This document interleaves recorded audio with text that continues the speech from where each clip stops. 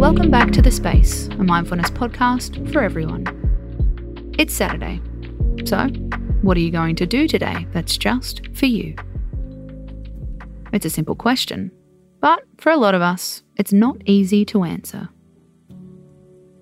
If you're a parent, you might have activities for your kids. If you're dating, it might be all about your partner. If you're a weekend worker, it might be all about your job. But what about the you behind those commitments? What are you doing today because you know it will make you laugh, make you feel energized, connected, or alive?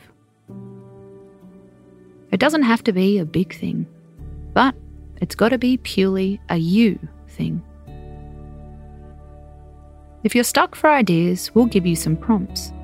See if these questions will help you. What did you love doing when you were a kid? When was the last time you belly laughed? What helps you to feel truly alive in your body? What's the happiest thing you could buy for $10? What's a song you used to listen to on repeat but haven't heard for a while? Now think, how could I blend just one of these things into my Saturday?